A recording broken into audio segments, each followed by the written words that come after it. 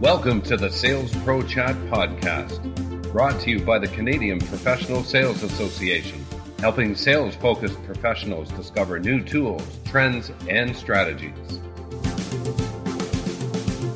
Please welcome your host, Bill Banham. What if you could identify the makeup of your organization and use it to spearhead new initiatives and align goals for your sales teams? In the August SalesProChat, I talk with an expert who says you can do just that. Listen to this show as Charlie Judy discusses the idea and the implications of mapping the workplace genome and how it can help increase your bottom line. Charlie Judy is CEO at WorkXO, a company which uses groundbreaking models to measure workplace culture and ways to turn company culture into a differentiator. Charlie co-founded Disrupt HR in Chicago, and he is a well-known speaker. His most well-received sessions include Cultural Intelligence, Not Workforce Analytics, Simplifying Human Resources, and Get Out the Way and Let Your Employees Lead.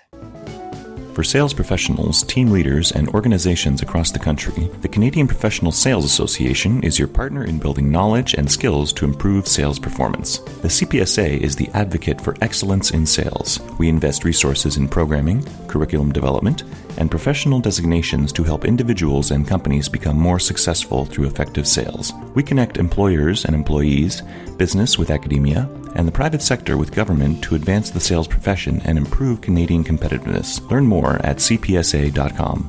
And remember to subscribe to the CPSA podcast through iTunes, Google Play, and more. Here's the first of a two-part interview with Charlie. Charlie Judy, welcome to the August edition of the SalesProChat show. Thank you so much, Bill. Thanks for having me, man. Really glad to be here. We're going to start straight away with a big question, Charlie.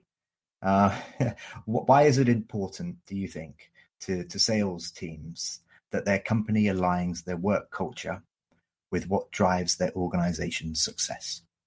Yeah, so I kind of think this is one of the biggest questions facing, maybe the most important questions facing kind of the workforce, the world at work at large these days. It's a new way of thinking about how we get work done.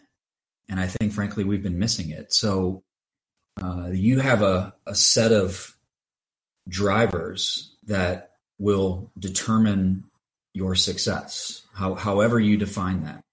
And it is likely that those drivers are unique and distinct to your team and to what it is you're trying to accomplish and what it is that you're facing. And if the culture that you've created around it, so for me and for us, that's all about the words, the actions, the behaviors, the stuff that you can kind of touch and feel. If those things don't really clarify and reinforce what it is that drives your success, then you very simply have misalignment. You have contradiction. You have redundancy or overlap or confusion, or you have missed opportunity, suboptimization, et cetera, because those things aren't all pushing each other in the right direction. And so it's very important to get clear about what distinctly is going to drive your success, and then to make sure that you're reinforcing it and clarifying it every turn so that it is front of mind to not only you, your sales team, but everybody else that relies upon that sales team. You've done talks and your company is very focused on this concept of a workplace genome. Can you explain the concept of company DNA and why this is important to the performance of a company and specifically its sales-focused employees? Yeah, so we spent a lot of time and have over the last couple of decades trying to get better at understanding our workforce. And we've put some measures in place and we do some surveys, and we are, I think, getting better at collecting data on our workforce. What we're not really getting better at is doing anything with it. And there are a number of reasons for that. But the biggest reason in my mind is that we are still measuring things like employee sentiment, how you feel about work, or how our employees feel about work. And what we're really not doing is understanding at a more intricate and nuanced level how we work. What again are the behaviors and the actions that are driving how we get stuff done? And if we can't understand it at that root level, the genetic level, which is why I kind of refer to it as the workplace genome, it is really getting at the root level how you behave and act in the workplace. Then you can start solving for those individual behaviors and actions. Then you can start saying, does this, first of all, sound like who we are? And then, does this sound like who we need to be? And now we're not just talking about outcomes, i.e. how I feel or how happy I am or how engaged I am, but we're talking about drivers. And so getting to the DNA is really about the drivers, not the outcomes. Okay, and then what does a sales team do with those drivers? How do they interpret that and then perform better, become more successful sellers? Let's start, sales team, by understanding what are the behaviors and actions that are necessary to drive your success. What are the things that are actually going to reinforce and clarify what drives your success? As an example, if it is crucial that everybody on that team has visibility to what everybody else is doing, and that visibility is not about maybe quantity of information, but quality of information and at the right time and in the right places, then you need to start understanding whether or not those things are happening. That's a behavioral thing. That's an operational thing. It's a functional thing. Doesn't really care how you feel about that. It doesn't really matter how you feel about that, but it matters whether or not those things are happening. And so, it is about understanding which of those behaviors are leading to optimized sales. And then making sure that you're understanding whether or not those are showing up. How can companies dig into the analytics and identify the key culture priorities? It starts with awareness. And I think this is where organizations fall down all the time. We don't take the time to really understand what is. We kind of take the time to try to figure out whether or not we're fitting into some kind of preordained notion of, best place to work or employer of choice. And all of those concepts are really interesting. But again, when you start breaking it down to the individual level, so for a sales team, what constitutes a best place to work for a really bang up, leading edge sales leader, sales BD manager, even guy that's picking up the phone and knocking on doors.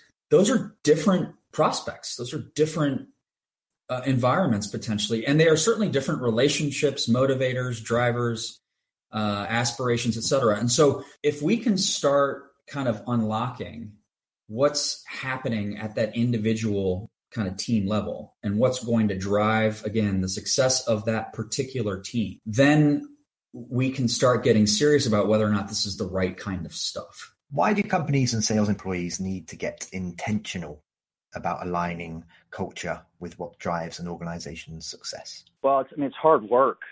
Culture is, it's complex, it's moving, it's constantly evolving, it's constantly, being kind of touched on and affected by any person that really enters, walks through, experiences your organization. And so,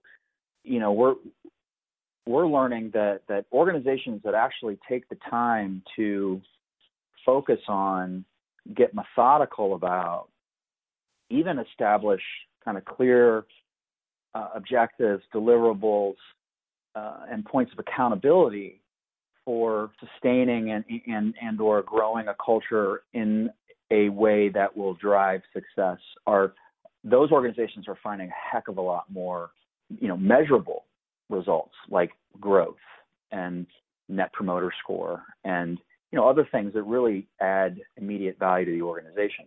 You can let a culture grow organically. The problem is that most organizations do that. If you do that, however, you are at risk of letting that culture grow into something you don't need it to be or want it to be, for that matter. So it has to be nurtured. It has to be cultivated. It has to be given time and attention. There are organizations that are literally putting roles, distinct explicit roles aside for culture. These are people that are now investing in and putting energy towards monitoring and kind of constantly and intentionally working towards building that culture that works. Let's consider a company that's built their culture playbook, to borrow a term from WorkXO, and they're ready to take action. What does that look like? Yeah, so that fits into the kind of the last question around getting intentional. Whether you call it a playbook or an action plan or, just a set of priorities, you should be explicit about that, and you should be sharing them with all of your stakeholders. These are the things that we believe in our culture will help us drive our success. And it's important that we all kind of line up against that, but then stay beholden to it. And in order for that to happen, we're going to do X, Y, and Z. Now, one of the mistakes organizations make all the time, whether we're talking about culture or other things, and certainly other people-related matters, is that they try to boil the ocean and they try to fix everything in this kind of holistic way. It doesn't work in most environments. It certainly doesn't work in most business functions. And we've actually borrowed and learned a lot from how software developers get stuff done. We really like the agile software development principles in getting intentional about culture. And those principles, we certainly don't have the time, obviously, to talk about those, but it means, we're going to prioritize. And we're going to understand the things at the top of that list that are going to have the most immediate and hopefully lasting impact on our culture, on our organization. And those are the things that we're going to focus on first. In fact, we may just focus on one thing at a time, and we're okay with that because we're about moving the needle. We're about demonstrating commitment. We're about demonstrating progress, and we're about demonstrating results. All too often, organizations get data, they talk about it, they maybe even get excited about it, and they all have an idea about what they want to do about it. But then it goes up on the shelf because other priorities get in the way. So you've got to have a methodology that actually allows you to take this action plan, which you've now committed to the world on, and you start chipping away at it. That's what kind of moving it from ideation to analytics to action and results is all about. Perfect. Thank you. So numbers, of course, without context are meaningless.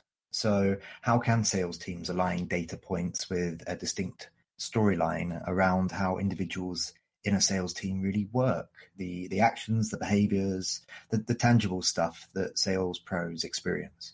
You got to give it a language. We're talking about people and we're talking about behaviors and we're talking about human interactions, which are dynamic and have lots of layers to them.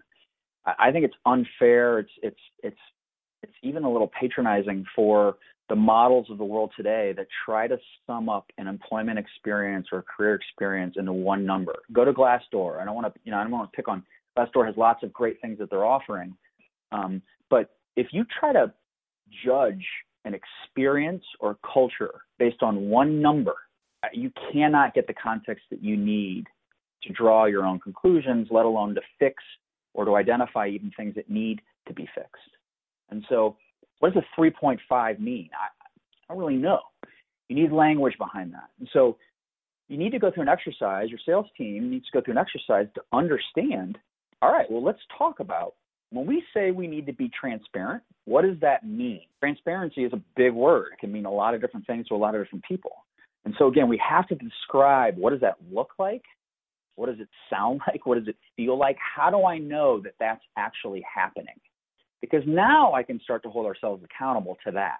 I cannot hold ourselves accountable to, we're a 3.5 in transparency and we need to be a 3.7. It doesn't give me anything to work with. So put your own language behind it. Put your own context and color behind it. That can be a group activity, it can be a team activity. That can be a bottom up or a top down. It doesn't really matter. As long as you're having a dialogue around it and some sort of discovery process. Okay, now let's get to grips with the gaps and the priorities. So sales teams, of course, need results, and often they need them faster than other departments. That means that they need to focus on what's driving their organization's success and what might be getting in the way of more of it. So talk to us a bit about the benefits of adopting a trajectory map as one of these tools. Can they, for example, help highlight things about your culture that impacts performance and the bottom line? Without getting into, kind of the science behind some of the tools that we use, I think here's the easiest way for really any organization to think about it. I like reverse engineering.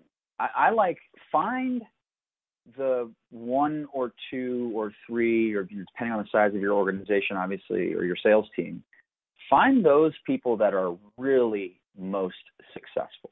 Again, however you define that success, whether that's rainmaking, numbers generation, or just long-lasting relationships, whatever those things are, figure out who those people are, understand how they work, and also understand how they experience work. So when it comes to things like how are decisions made, how do they fix stuff that may be broken in their mind, how do they get the resources that they need? That's not just about do they get the resources that they need, because chances are that they do. It's about how do they go about doing that. Well, here's how I do it.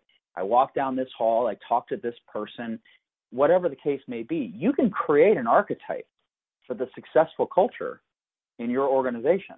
And if for whatever reason other people in that same organization or on that same sales team aren't experiencing that culture the same way, then they're missing something that's going to drive their success. Figure out how to get it to them. That's kind of this carve out the things that we know work, and let's make sure everybody gets access to that same kind of experience. Well, that just leaves me to say, Charlie Judy, thank you for being the guest on the SalesProChat episode. Thanks for having me. Really enjoyed it. And until next time, happy selling.